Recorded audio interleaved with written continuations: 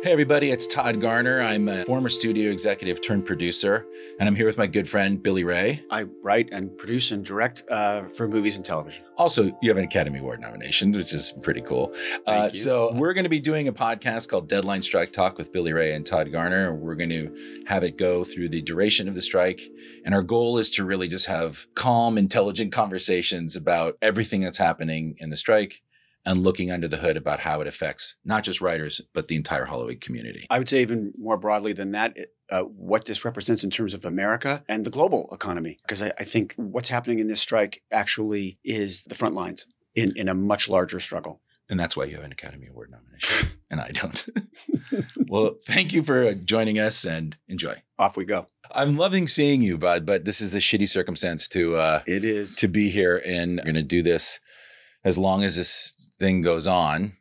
Our plan is to have writers, directors, producers, everybody affected by this, because it's not just about the writers. Of course.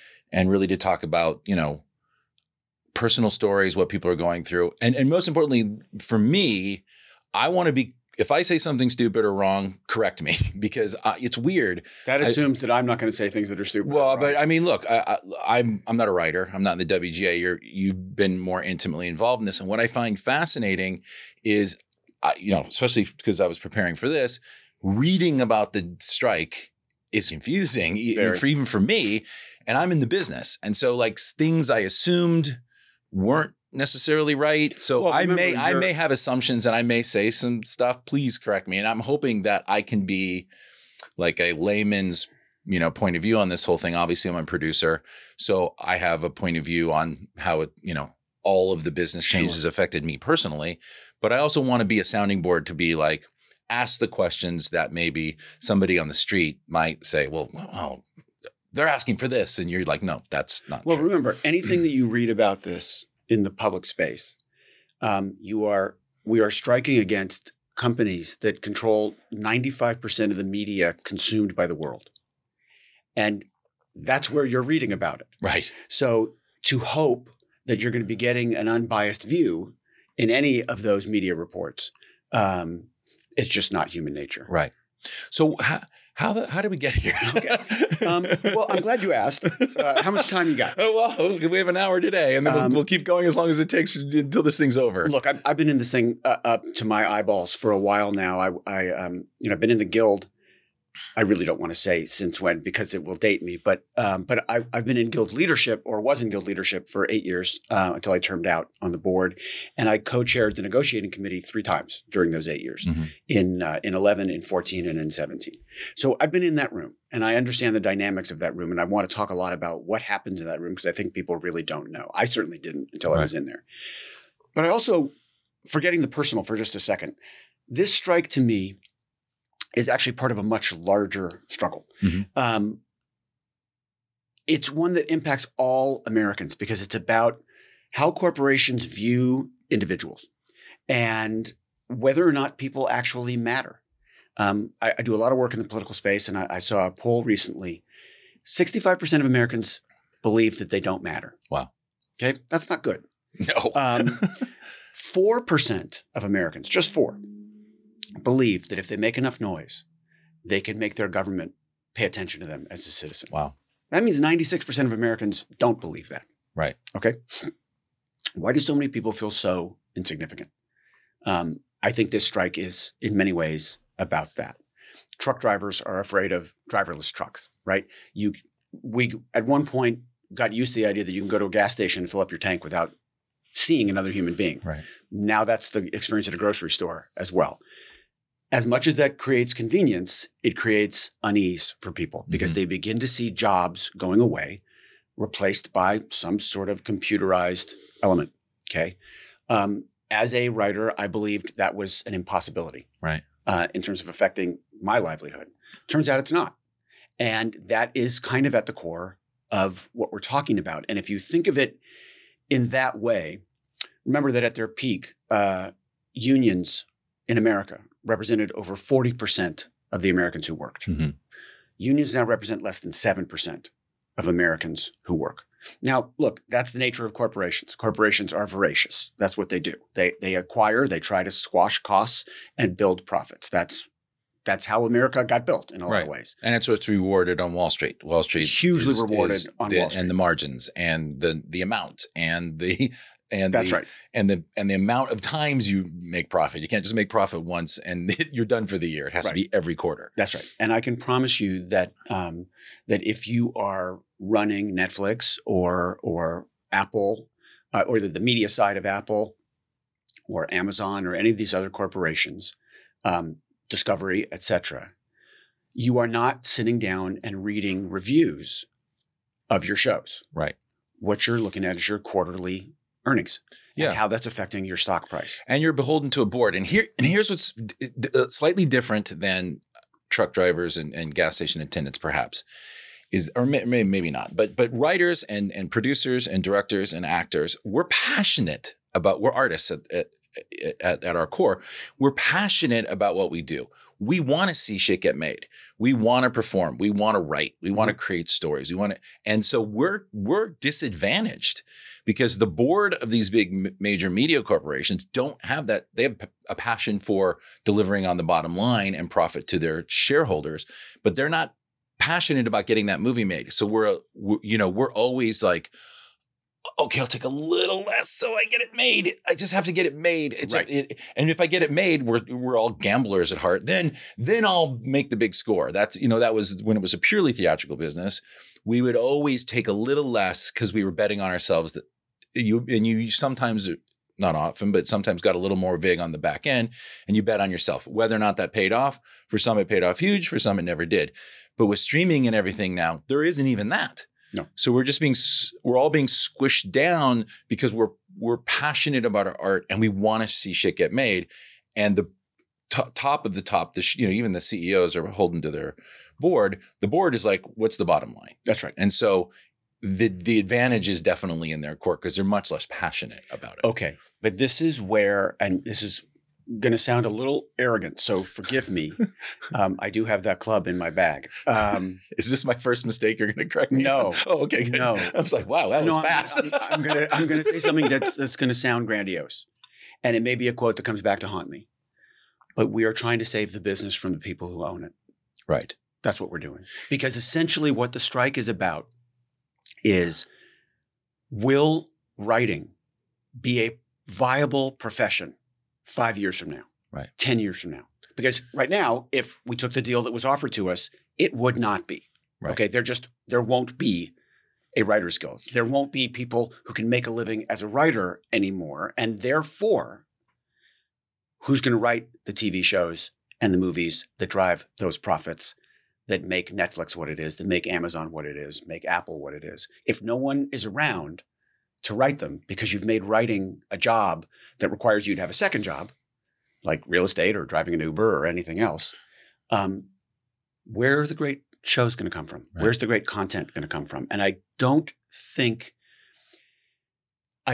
a lot of 20-year planning out there from the people who are running these giant corporations. If they were really looking down the road, they would know you have to sustain your workforce.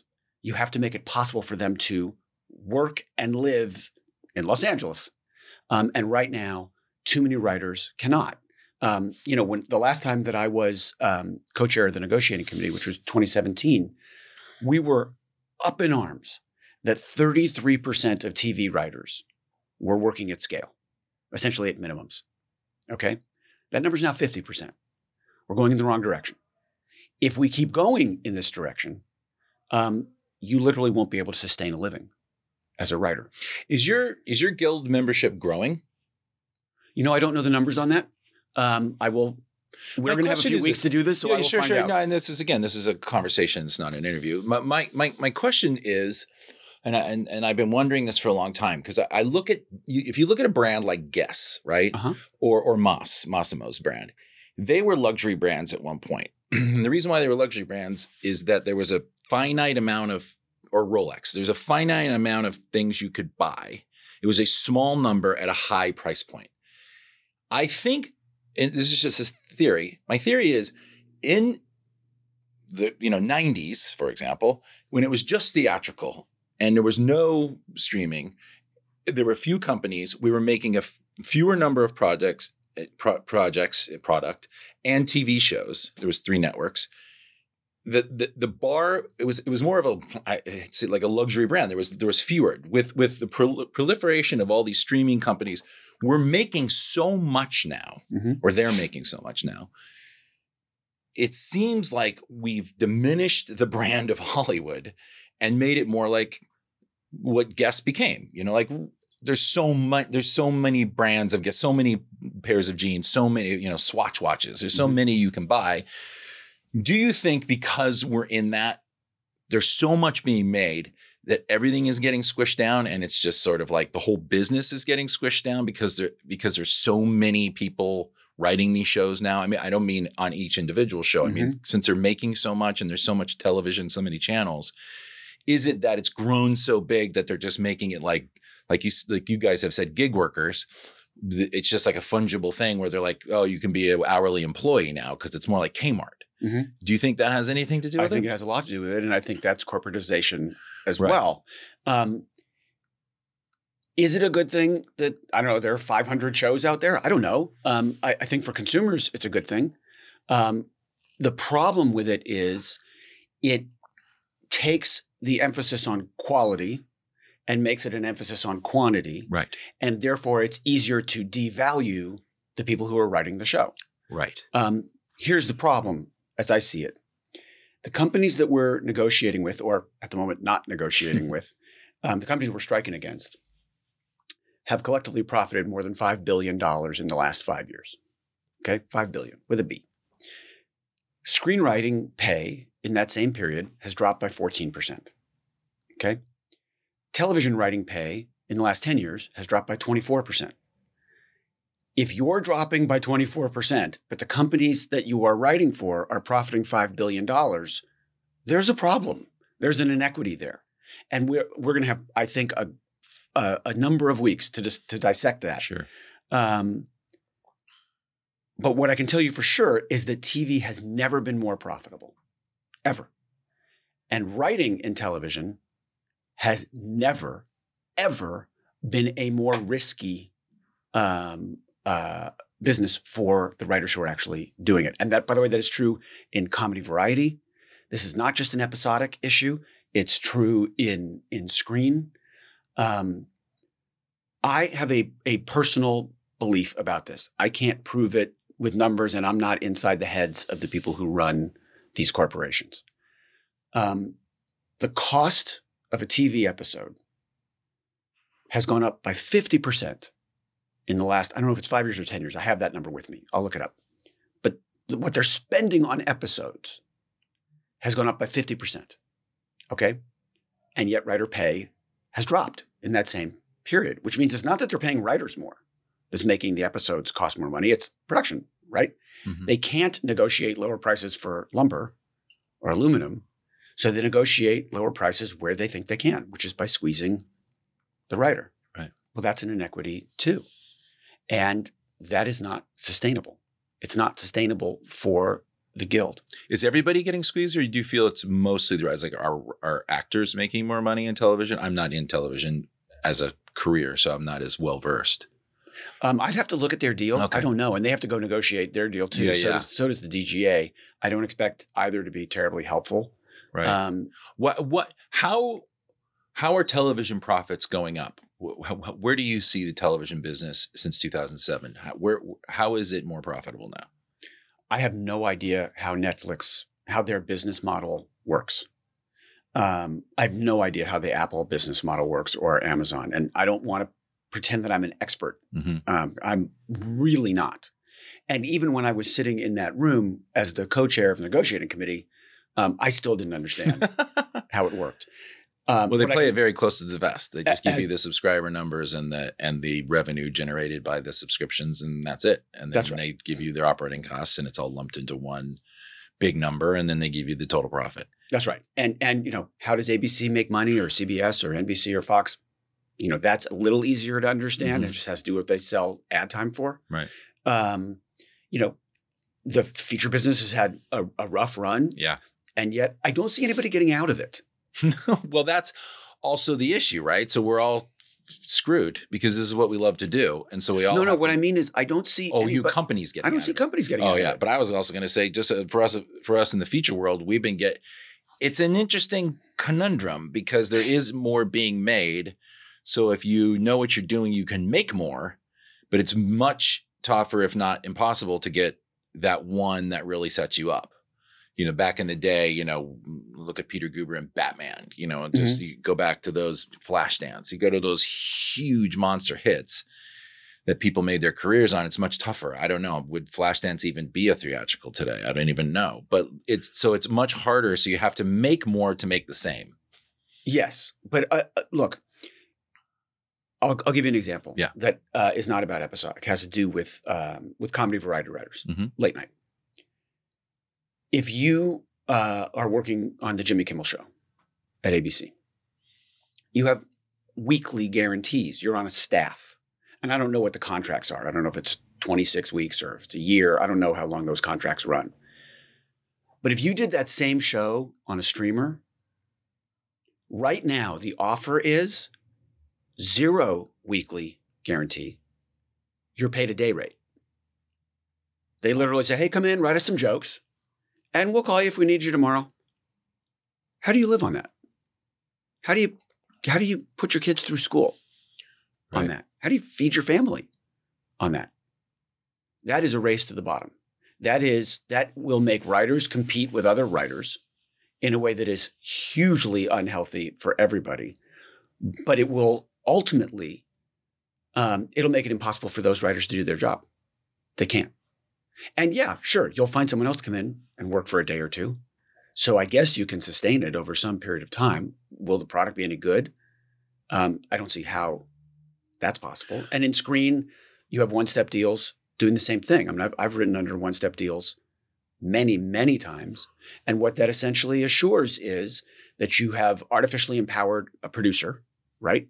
Because you write a first step and the producer says, look, you only get one delivery. So I'm going to make you do 10 drafts till I think it's right. And that may take a year. Right. And in that case, you're never getting your delivery check. How do you feed your family? Yeah, we're on the same side on that one because as a producer who doesn't get paid till probably 2 or 3 weeks after someone says action on a movie set, I feel for the writer, and I also feel it's sometimes a necessity. And I mean this for myself, not like for the business. Of like, oh shit, if we don't get this right, this may not go forward. Let's lock arms. I'm not getting paid. Let's and it's not fair. It's not fair to anybody really to have that stress of like, if you don't turn in a good draft, the whole thing may go away in one pass. When did that one step thing start? Where do you feel like that made a turn from the 2-step, 3-step deal to it was to now one step? Right around 2010, 2011. There's a thing that the Writers Guild does called the CPSW, Committee on the Profession of Screenwriting. I think that's what it is. I was on it for years, but I don't remember what it stands for. But what we would do is there'd be about 10 of us. We'd go in and we'd go studio to studio, and we would talk to them about how they treat writers, late pay, those kinds of things. And once we had a meeting with the heads of every studio, and we were talking about one-step deals. This was 2011. And I'll never forget, Alan Horn was one of those people. And I was talking about one-step deals and why I thought they were dangerous and what I thought they would lead to, which turned out to be true. And Alan said to me, yeah, but someone like you doesn't have to work on a one-step deal. And I said, sir, I'm writing on a one-step deal for her. I'm writing on a one-step deal for him. I'm writing on a one-step deal for him. And I'm writing on a one-step deal for you. And he had no idea. Why would he? Why would he? He was, way above the pay grade to worry about what one screenwriter was getting paid. My point being that by 2011, it was everywhere. Mm-hmm. And it's only gotten worse. And again, it is another attempt to devalue writing. What I've always believed is that we should not be paying people by the draft. It makes no sense. It made sense back in Alvin Sargent's day. When you would pay him commencement, he would go away for 6 months, come back with a typewritten script that you could shoot. Right. That made sense. Right. Pay him for commencement, pay him for delivery. Okay. But now that we all have computers and we all have the internet, you can work on a draft every day and hit send at the end of the day, right? You could turn in 500 drafts if you really wanted to. Right. So why aren't we paying people weekly? If you want to hire me to write a screenplay, don't hire me to write one draft or a draft and a set or a draft and a set and a polish, which freaks everybody out because no one knows what to call anything. Just say, okay, Billy shows up and we own him for 3 months. And we're going to pay him this amount per week for 3 months. And that way he's going to wind up with the same dollar number and we'll get as many drafts out of him as we need. Mm-hmm. And it will reward writers who write fast. Right. They'll be able to generate more work. Yeah. Okay. I'm not ignorant of the fact it would be good for someone like me because I work fast. I've been very, very lucky that way. But ultimately, every writer will be getting paid during the time that they're writing. And there won't be this artificial deadline of, oh, this is the draft that goes to the studio. Let every draft go to the studio. Right. I guess the first question I would ask is what would happen if they didn't turn in a draft in 3 months? Like, what would happen? Then that writer would never get hired again. Right. And then it's on the writer. But what's the likelihood? Yeah. And I know. It doesn't have to be 3 months. It could be 6. Right. It could be 4. It could be whatever. But so you basically take the draft and the set amount and just break it into weekly. Yeah. And then you just do as many drafts as they ask. Who cares? Right. Because you're writing. You're writing. What do you Is that one of the things that's on the table? Because I read something about being paid weekly on your second draft or something. Yeah, I'm sure that's what they're talking about. I'm just saying, right. When I was on the board, I screamed about this for 8 years. Like, blow up the idea of drafts. They make no sense in a world where you can hit send at the end of a day and deliver a new draft every day. Right. I don't know any writers who are afraid of working hard. Mm-hmm. I don't know any slacker writers. All of us are busting our ass. So why not have a system that is commensurate with that? I mean, that's just on the screen side, and that is just me talking. I'm not saying that's the offer that we've made on the table. What I'm saying is we need to think differently about how writers are paid. And on the screen side, this seems like a really fundamental, logical change. Mm-hmm. It's an outdated system. It doesn't make sense. And it, as I said, it artificially empowers producers to become, cutoff men, essentially, or women. And it creates a system in which if I were a producer, I'd be secretly slipping drafts to the studio all the time to find out what the studio actually wants and get more free work out of the writer. The system incentivizes that. Right. I mean, I guess you could argue that it's sort of the system. Weirdly, the way the system is set up now, you have a one-step deal that's acting as a weekly, right? Because they're saying except it just never ends. Right. Right. Okay. So what if you're working on a script, you've pitched the studio, you turn in a first draft to the producer, and the producer says, no, I think we should turn left here. And you're saying, no, when we pitched it, we said we were going to turn right. Right. And the producer says, I'm not handing it in. I see. Okay. So now your choices as a writer are placate the producer or demand that it get turned in to the studio, knowing that your producer is going to call the studio and say, I don't like it. Well, who wants to do that? Right. As a writer, as opposed to if you're getting paid for your time, that producer can then say to the studio, hey, this is where we are. Is this the direction you want? And the writer's getting paid, right? A percentage of that total time is getting, cut into slivers. So the writer's kids get to stay in school and the writer's family gets to keep eating and the writer doesn't have to be selling real estate on the side. And we're all solving the problem together. And from a producer's point of view, hugely advantageous because it gets the studio pregnant early. Do you feel like we're on the same side of stuff mostly, writers and producers? I mean, not writer-producers, but like guys like me and Lorenzo and Neil Moritz and people like that are just, I'm not putting myself at their level, but I'm saying that are producers that are non-writing producers. I think producers are in a really tough spot on this one in a way that studios may not understand. Because what is a producer's talent? A producer's talent is the ability to get great work out of a lot of people, including the studio. Right. Right? You need to keep the studio inspired. You need to remind them what the true north is. But if you burn writers, that word gets around and people don't want to work with you. So it's a really tough spot for producers to be in. And this would take the onus off of that. What this would essentially do, and I don't want to spend all our time talking about screen. No. But what essentially this would do is it would make the studio, the producer, and the writer all teammates. That would be great.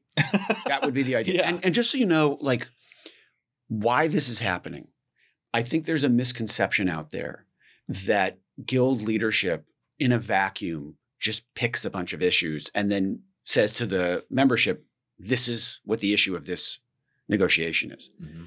I've done this 3 times. In this particular case, over the course of the last 2 years, Writers Guild leadership sent out a survey to their members. They got 7,000 responses. We never came close to that when I was on the board. 7,000 responses to the survey. It's the biggest response they've ever had. And the issues that we're currently striking over are the issues that those 7,000 writers said, I can't live this way anymore. I can't make a living under this system anymore. So this is going to be an impactful negotiation. It's going to change the basic construct of how writers are paid. And by the way, we're talking about numbers that are such a fraction of the bottom line, such a tiny fraction of the bottom line of these companies. Forgetting Apple, the size of the corporation Apple, or the size of the corporation Amazon, but just the media divisions within those, it's a rounding error, what we're talking about. It's a meaningless number. So I have 2 questions for you. The first one is going back to kind of what Alan Horn said, like, why do you do this? Like, this is why I wanted to do this with you, is you walk the walk, Brad. I mean, you really do. Mm-hmm. You are very, very successful, but not only have you been so active in the WGA and so active politically and so active for the people that are coming up in this business, but even in your writing with Captain Phillips and January 6th series that you have with Adam McKay and the Comey Project, even the stuff you choose is like tough and you care. Like, what is it about guys like you that in this situation that this doesn't necessarily impact you that much, that you feel so passionately about writing a show like January 6th and getting in the trenches here? Because you did say that in an interview. You said, I went to Washington because I wanted to be in the trenches and write about the people that were in trenches. And you're in the trenches in the WGA. What is that about you, Billy, that causes you to do that? And by the way, what's happening with that show? Look, before you assign too much nobility to me or to what I do, terror is a great motivator. Oh, I live it every day. Right? There's nobody more motivated than a middle-aged independent producer. I'm sure that's true. If I woke up the morning of November 9th, 2016, which was the morning after Donald Trump had been elected, and I was completely flattened. I couldn't eat. I couldn't sleep. I cried every day for 6 weeks. I was so afraid for what was coming to my country. And it turns out I was being optimistic. I was more afraid for my country November 9th of 2016 than I was the day after 9/11. And I'm not saying 9/11 wasn't the worst thing I ever saw. It was. But I knew on September 12th, my country was going to come together.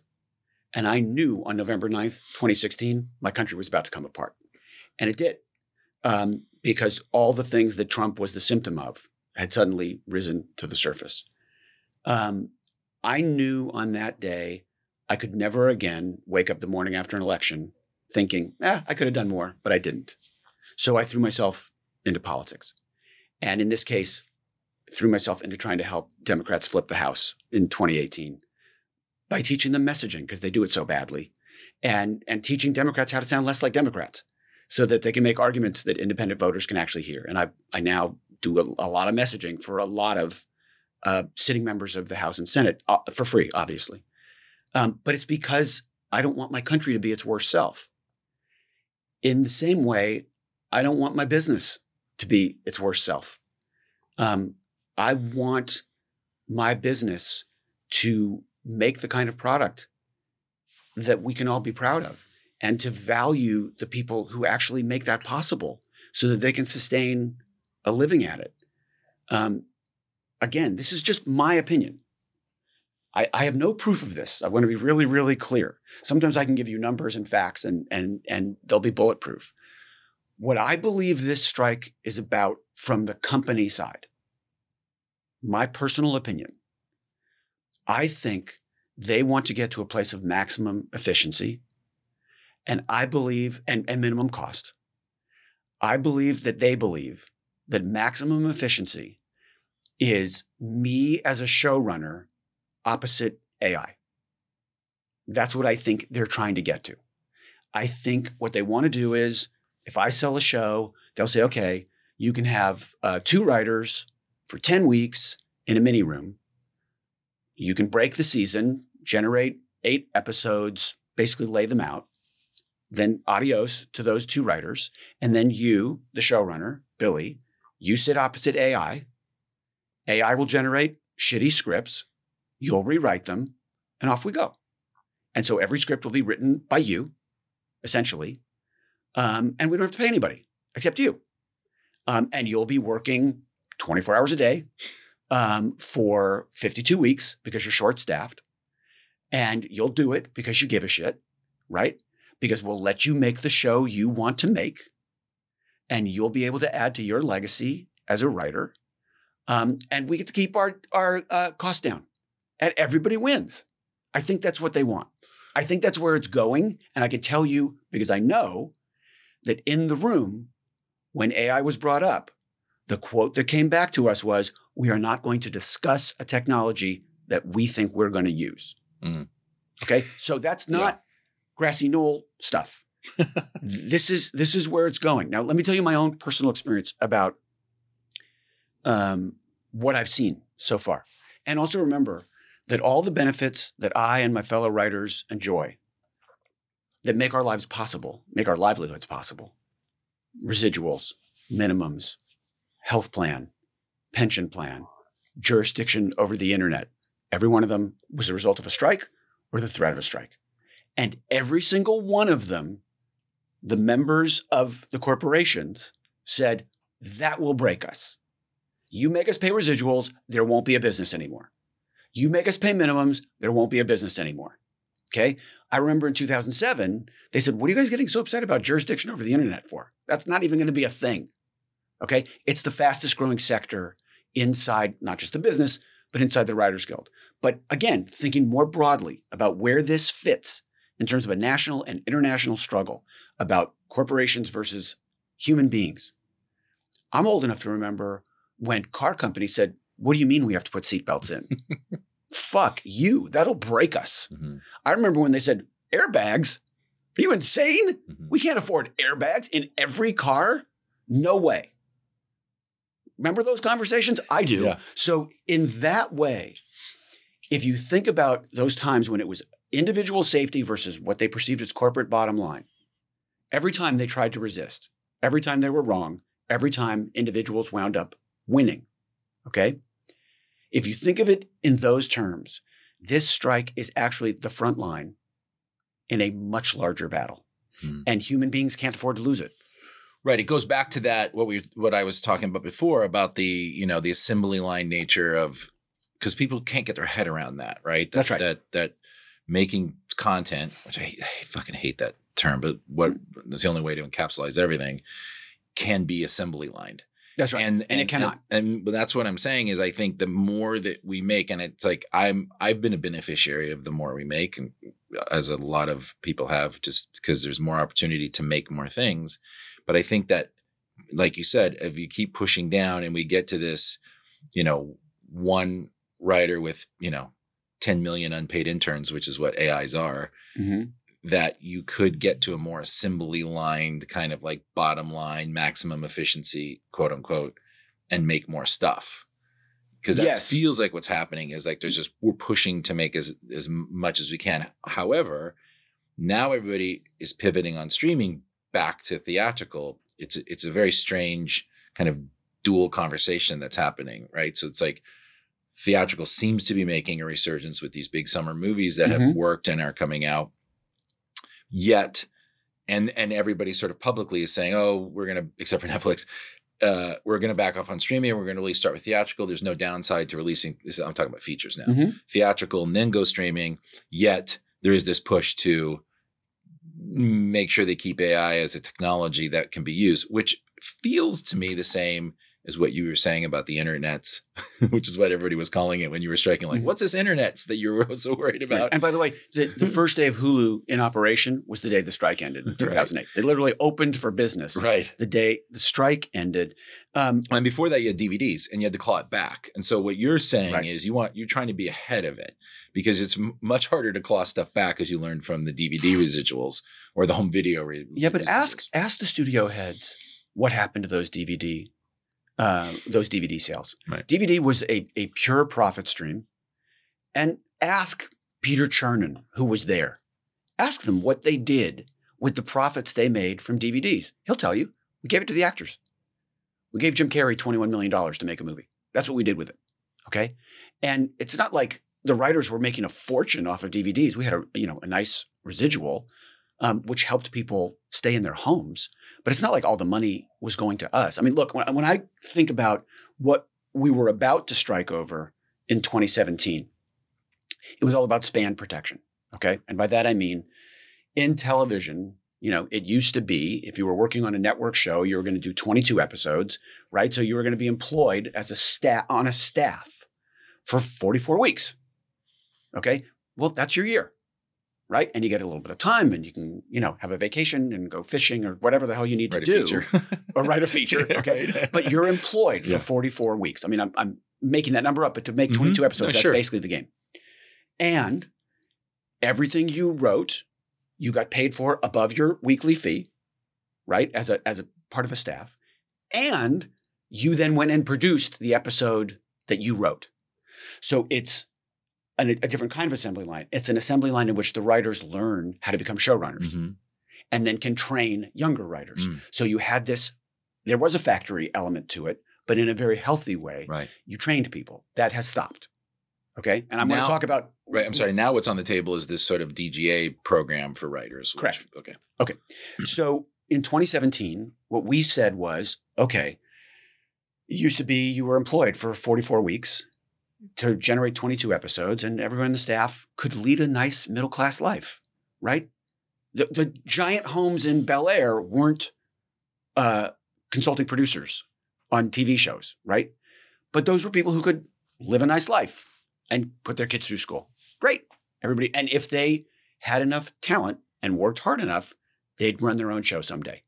And then they would bring in a staff to do what they had done. Well, by the time 2017 rolled around, we were in a different economic model because of streaming. All of a sudden, that same staff of writers was now generating 8 episodes. And it wasn't over the course of 44 weeks. It was over the course of 2 years, right? So all of a sudden, the span, if you amortize what they're actually making per week, they're all at minimum. No one could survive. So we had to fix that. So 2017, that's what our negotiation was about. And by the way, they said every day of that negotiation, no way, we're not doing it, fuck off, it's never happening, okay? Those negotiations broke down twice. The second time they broke down, this was pretty classic, the second time they broke down, the reason they broke down is because the companies canceled the catering to our caucus room, okay, and said they weren't going to talk to us anymore. And then press leaked that we had walked out of negotiations. Okay. So I can just say right now, anything you hear from the AMPTP for the duration of this assault, just pretend you didn't hear it because it's not going to be the truth. They just lie. They do. It's in their nature. But anyway, as that came about, we wound up with a drop dead date that was midnight on a particular day. I forget which day it was, but it was the end of the contract. And at 4:00 that day, I remember very clearly calling my family and saying, we're going on strike. Your dad is going to co-lead the Guild out on strike. This is going to be part of my legacy. And this is so fucked. I'm really upset. What we did on that day was my co-chair and I, Chris Kaiser, for whom I could not have more respect or admiration or gratitude, we said to the AMPTP, let's leave our negotiators out. Let's just sit down with a couple studio heads. And we sat down with a couple studio heads. And there were no negotiators in the room. And they said, here's what we need. We said, here's what we need. Done. Wow. Solved. And got what we needed. Right. Like made a much better deal than the DGA had made. And then it had to get papered. Mm-hmm. And so we were like, contracts are flying back and forth between rooms. And by the way, if you want to picture where this is, the Sherman Oaks Galleria, you know that building? Yeah. Why do they keep talking about this place? Okay. Yes. Because the AMPTP is in the Sherman Oaks Galleria. Oh, okay. And you park and you walk past the Japanese restaurant and you walk past, the burrito place. Get Chipotle. And you go into Suite E. Wow. And it's this massive sort of industrial looking space. And the writer's caucus room is on the left. And the AMPTP's caucus room is on the right. And you spend 98% of your time in the caucus room. Right. And then every once in a while they'd say, okay, we're ready to talk. And you'd come in and here's our proposal. Right. And then you'd go back to the caucus room and work or whatever. And then talk about what your counter is going to be. Right. Anyway, so this went on. But that night we got it done at 11 o'clock before a midnight deadline. But that's how the 2007, 2008 strike seemed to have ended, right? Where there was no talk. There was this Dirty 30, the WD-40, the WD-40 was in my living room. No, I know. Yeah. So, and all this stuff. And then once you got Chernin and Iger in the room, it seemed like it went fast. So my question is, are you worried that there's going to be this big force majeure event again? Because that's what happened in 2007. It didn't seem like anything was happening. No negotiation. No one was really talking. Then all of a sudden there was this big force majeure event. All these deals went away, millions of dollars scrubbed off the table. And then Iger and Chernin came in and seemed to get it done very quickly. And you're saying in 2017, it seems like that's the same thing. What do you make of that? I know that it's very popular belief out there that studios for some reason want a strike so that they can get rid of a bunch of bad deals. If you really break that down, that doesn't actually make sense because a strike is a complete loss of control over product. And if there's one thing corporations don't want to do, it's lose control. Mm-hmm. And what do they really get back? What they get back is they get to get out of what's left of a deal that's not great. I don't really. I've heard that. Yeah, I've heard. Yeah, it's a very popular, I think, misconception. I don't think it makes business sense. I'll tell you what worries me, aside from everything. Okay, which is my nature. But what worries me is, I've never met Bob Iger. I'm a fan. I believe in Bob Iger, and if Bob Iger ever wants to run for president, I'll help him. I don't know how much impact Bob Iger has on this, because up to 2017, when I was in the room, Netflix, Apple, Amazon, they weren't there. Yeah, they didn't. They barely. They did not have a seat at that table, and deals were being made for them by other media conglomerates. Well, now they are in that room. And again, I'm not. So I don't know if they have an outsized voice in that room. But I don't know. Can Bob Iger tell Apple, Amazon, and Netflix what to do? And I didn't mean what deal Bob to specifically. take? I just meant, do you think?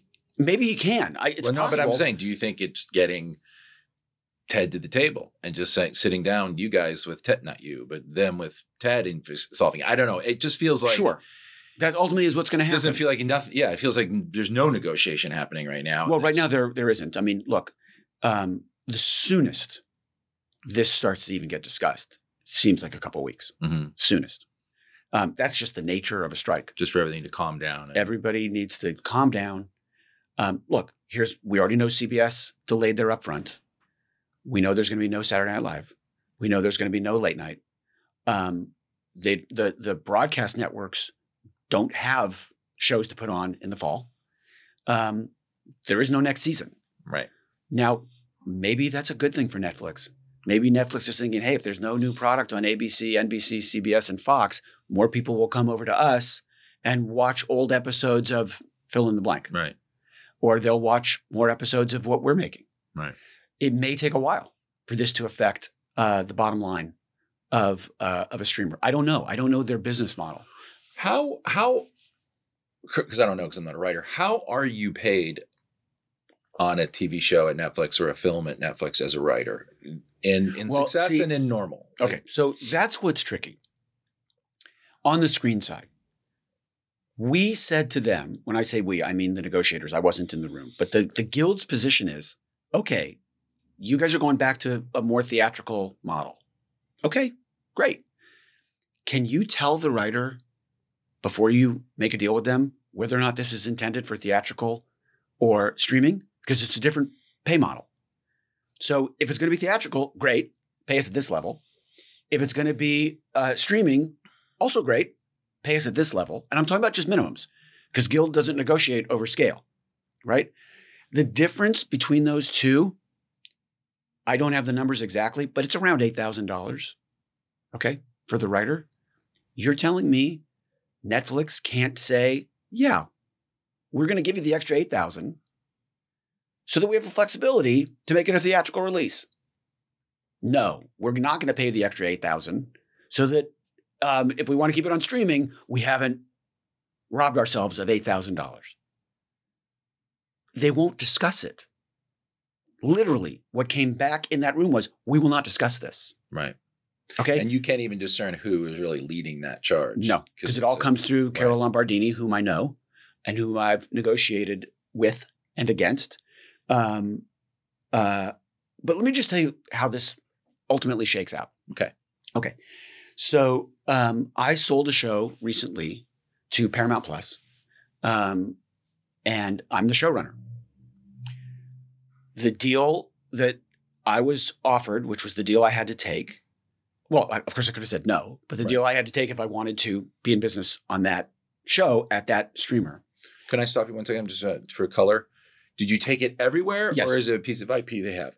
No, it was a book Okay. written by Preet Bharara, Tribeca, Robert De Niro's company with Jane Rosenthal, optioned the book, Okay. and brought me in to adapt one chapter of the book.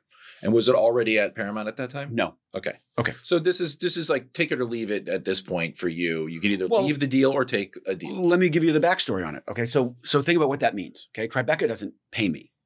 So what that means is I'm going to take that chapter of that book. I'm going to go to New York. This happened to be a show about the U.S. Attorney's Office in the Southern District of New York, which is what Preet Bharara was before he was fired by Trump. I'm now going to go do the research that I do, like I would do for Captain Phillips, like I would do for Richard Jewell, like I would do for the Comey Rule or Shattered Glass or Breach or any other true story that I've worked on, January 6th for sure. I'm going to spend months interviewing people, reading books, learning what the hell I'm talking about, walking around the halls of Southern District of New York office, talking to ex-cops, talking to ex-FBI, talking to informants who actually functioned within this world. Months on spec. Put a pitch together, okay? Then pitch it back to Tribeca, at which point they could have said, no, we don't like this. Happily, that's not what they said. Then go pitch the town. We got 5 offers. We went where we thought the offer was best. That offer was they would guarantee I would get paid to write a script, a pilot, okay? They would guarantee someone would get paid to write a second episode, and they would guarantee someone would get paid to write a series format, okay? So now I have to figure out 8 episodes. So I said, okay, I need a room. I need a staff of writers to help me break 8 episodes of this idea. They said, you can have 2. I said, I need 4. They said 2 for 10 weeks. That's it. You and one other person or you and 2 other people? Me and 2 other I people. don't know why that matters to me. Okay. So the room is me and 2 other people, right? And, plus my producer from Tribeca, if he or she wants to join, a writer's assistant, which is nice, to take notes. And in this case, we had a spectacular one who actually made contributions. But essentially, we broke 8 episodes, okay? Then I asked my 2 writers, why don't you 2 go write episode 2 together, okay? So now what they're guaranteed, pre-strike, obviously, because it all goes away during the strike, what they were guaranteed was 10 weeks for being in the room at minimum, And now they get on top of that because I said they could do it. They get to write that second episode together. So they're not getting half of a script fee together. And that's all they get. Mm-hmm. That's it. Forgetting the strike. Had the strike not happened, at the end of those 10 weeks, if Paramount Plus says, yes, we're going to greenlight this show, I'm under no obligation to hire back those 2 writers. And even if I do hire back those 2 writers to work on the show, any episodes that they write beyond that point, they are not guaranteed to stay on through production. So they can't go produce their own episodes. They can't learn on the set. They can't protect their work on the set. It's not a viable living. They get dumped back into the workforce and have to compete for jobs again. And every writer they know is in the same boat. And so everyone is willing to take minimum because those are the jobs that are available. On this particular show, maybe they loved the idea. Maybe they wanted to work with me. That would be lovely. But they took a job that they can barely afford to take because there was not a better offer out there. And that is not viable. That's called a mini room. Okay. And what I can tell you is it's not a mini project and I'm not a mini writer. Don't put me in a fucking mini room. What I hear a lot about the mini rooms and the kind of arguments against them are that it screws the writer over wildly. No, I don't mean the writer. I understand the mini rooms. I understand it used to be 10 for 22 and now it's just, 6 or below for 8. But again, and I know you're going to tell me to ignore it because I read it, but the reading of it is, well, somebody who wants to just write all the episodes himself, it's putting them in a bad position because they have to hire 5 more people. Mm-hmm. But it seems like the WGA is fighting for that, so that doesn't seem like a valuable argument. What is the argument around mini rooms, and other than it used to be 10, now it's 6 or below? Okay, my answer to that is, let's say that you are an auteur, okay, and you sell a show to HBO and you want to write all 8 episodes. Okay, good for you. It is impossible for me to believe that you could not benefit from a room full of writers to bounce your ideas off of as you're breaking 8 episodes, 6 episodes, 10 episodes. There is no world in which that is a negative. If you don't want them writing the scripts, okay, you're an auteur, you want to go do that? Okay, great. But I've broken a couple shows now. I've done this twice now. Nobody is good enough to do this on their own. Nobody. It's a collaborative medium. You need collaboration. And the real problem with the shrinking of the workforce, the limiting what used to be 6 writers in a room to 2 writers in a room, or 1 writer plus AI, the real problem with that is forgetting for the moment that it's going to make a lot of writers just incapable of earning a living. That's less writers contributing less money to the pension and health plans. And eventually the pension and health plans will vanish. And then what do you do? Then how does anybody sustain a living in this business where you're getting paid less for longer span, and on top of it, you have no pension, which means you have to do it forever in a business that's ageist. So that's not going to happen. And you have no health plan. So now everything that you're spending is on booster shots for your kids. It's not tenable. It's not going to work. And again, if you make writing an untenable living for people, yeah, your profits may go up this year. Your costs may go down. Your bottom line may improve. Where are you going to be in 5 years? Where are you going to be? Who's going to write your fucking shows? And while we're at it, if you do push everything onto showrunners, right? And by the way, remember, showrunners are paid less than minimum in post because networks and studios don't consider editing to be writing, which is just patently insane. Of course, editing is writing. You never stop writing when you're in prep, production, or post. To me, sound mixing is writing. The score is writing. Of course it is. Everybody knows that. But you are now getting to the place where even showrunners won't be able to sustain a living anymore because they're getting stretched to minimums. And what this ultimately comes down to is the beginnings of this business were individuals owning studios, right? Mayer, the Warner Brothers, Adolph Zukor, Fox, Goldman. Yeah. Goldwyn, Carl Laemmle. Right. Okay. They knew the product had to be good. They knew it. And they hired people like Irving Thalberg, right? They hired Zanuck. They hired Bob Evans, right? They hired Sherry Lansing. I'm not saying those guys, but Yeah. They hired gunslingers who knew the product had to be good and cared. And all of a sudden, you have this incredible heyday of movies and television where the product was excellent and the system worked and everybody was winning. The people who are calling the shots in the movie and TV business now are not movie and TV people. They're corporate people. And they don't actually give a shit if the product is good and if the business is sustainable, right? I mean, ultimately, they'll just go buy another business if they need to. They'll diversify. But they're going to kill this business on the way. In the same way that I believed that the election of Trump was going to be the beginning of an existential threat to democracy. And it was and continues to be. This is an existential threat, not just to writers, but to the business.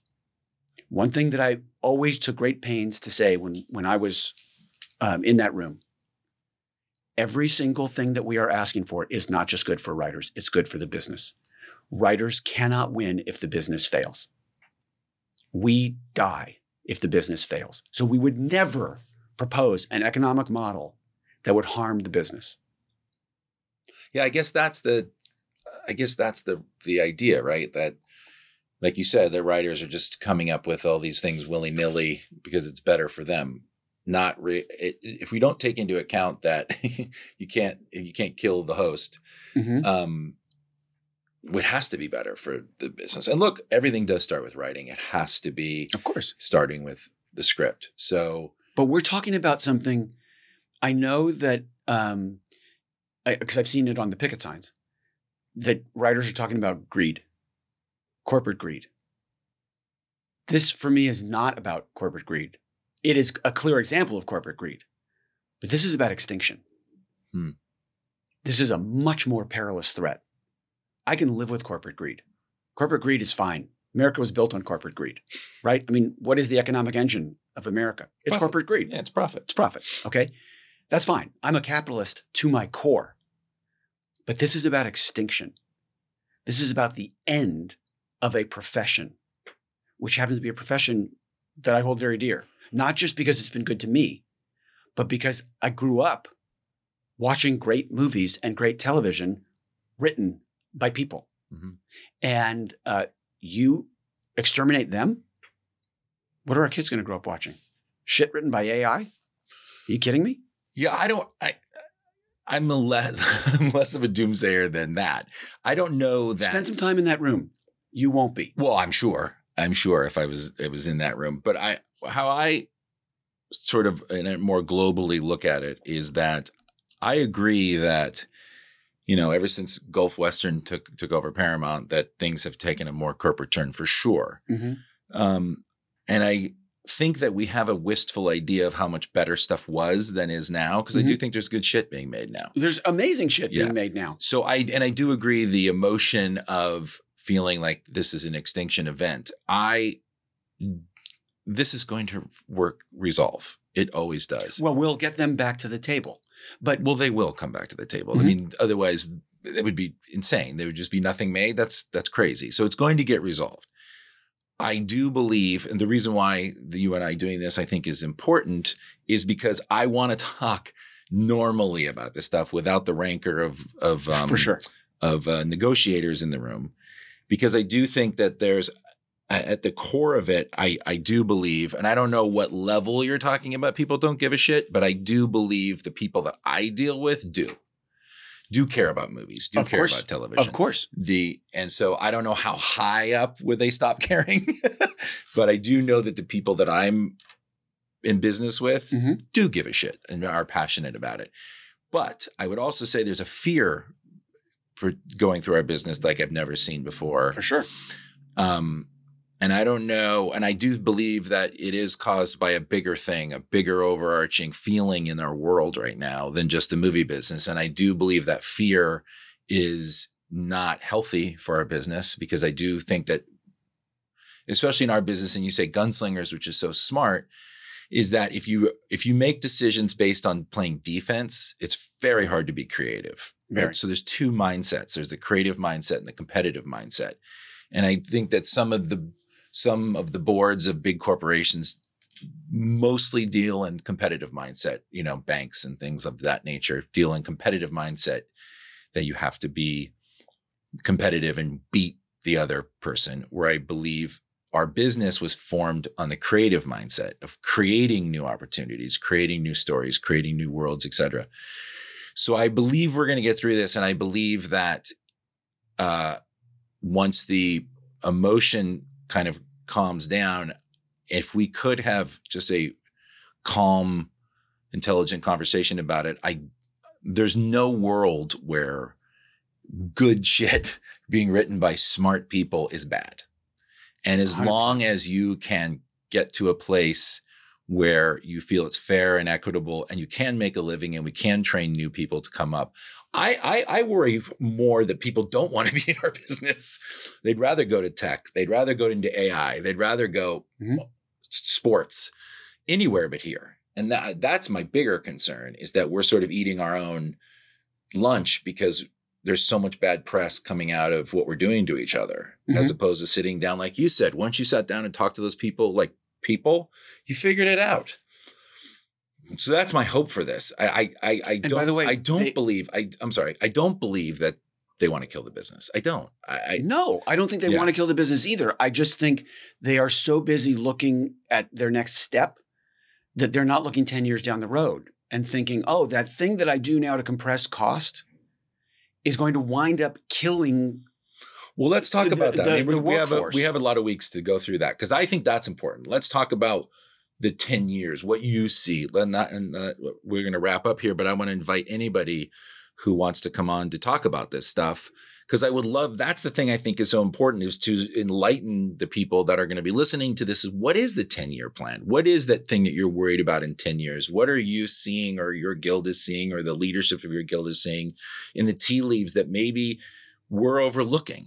I don't mean we're, because I'm not in the AMPTP, but that we're as a business overlooking. What can we do to preserve this thing that we love and we're passionate about, and make better, and make the writers feel that they can put their kids through school and have healthcare, which just seems just crazy to even have to say, and be creative. That's what I really want to hope that people will come on and talk to us about. Yep. And I appreciate you. And I, as we do this, I want to get more into what you see the future holding, because I think that's important.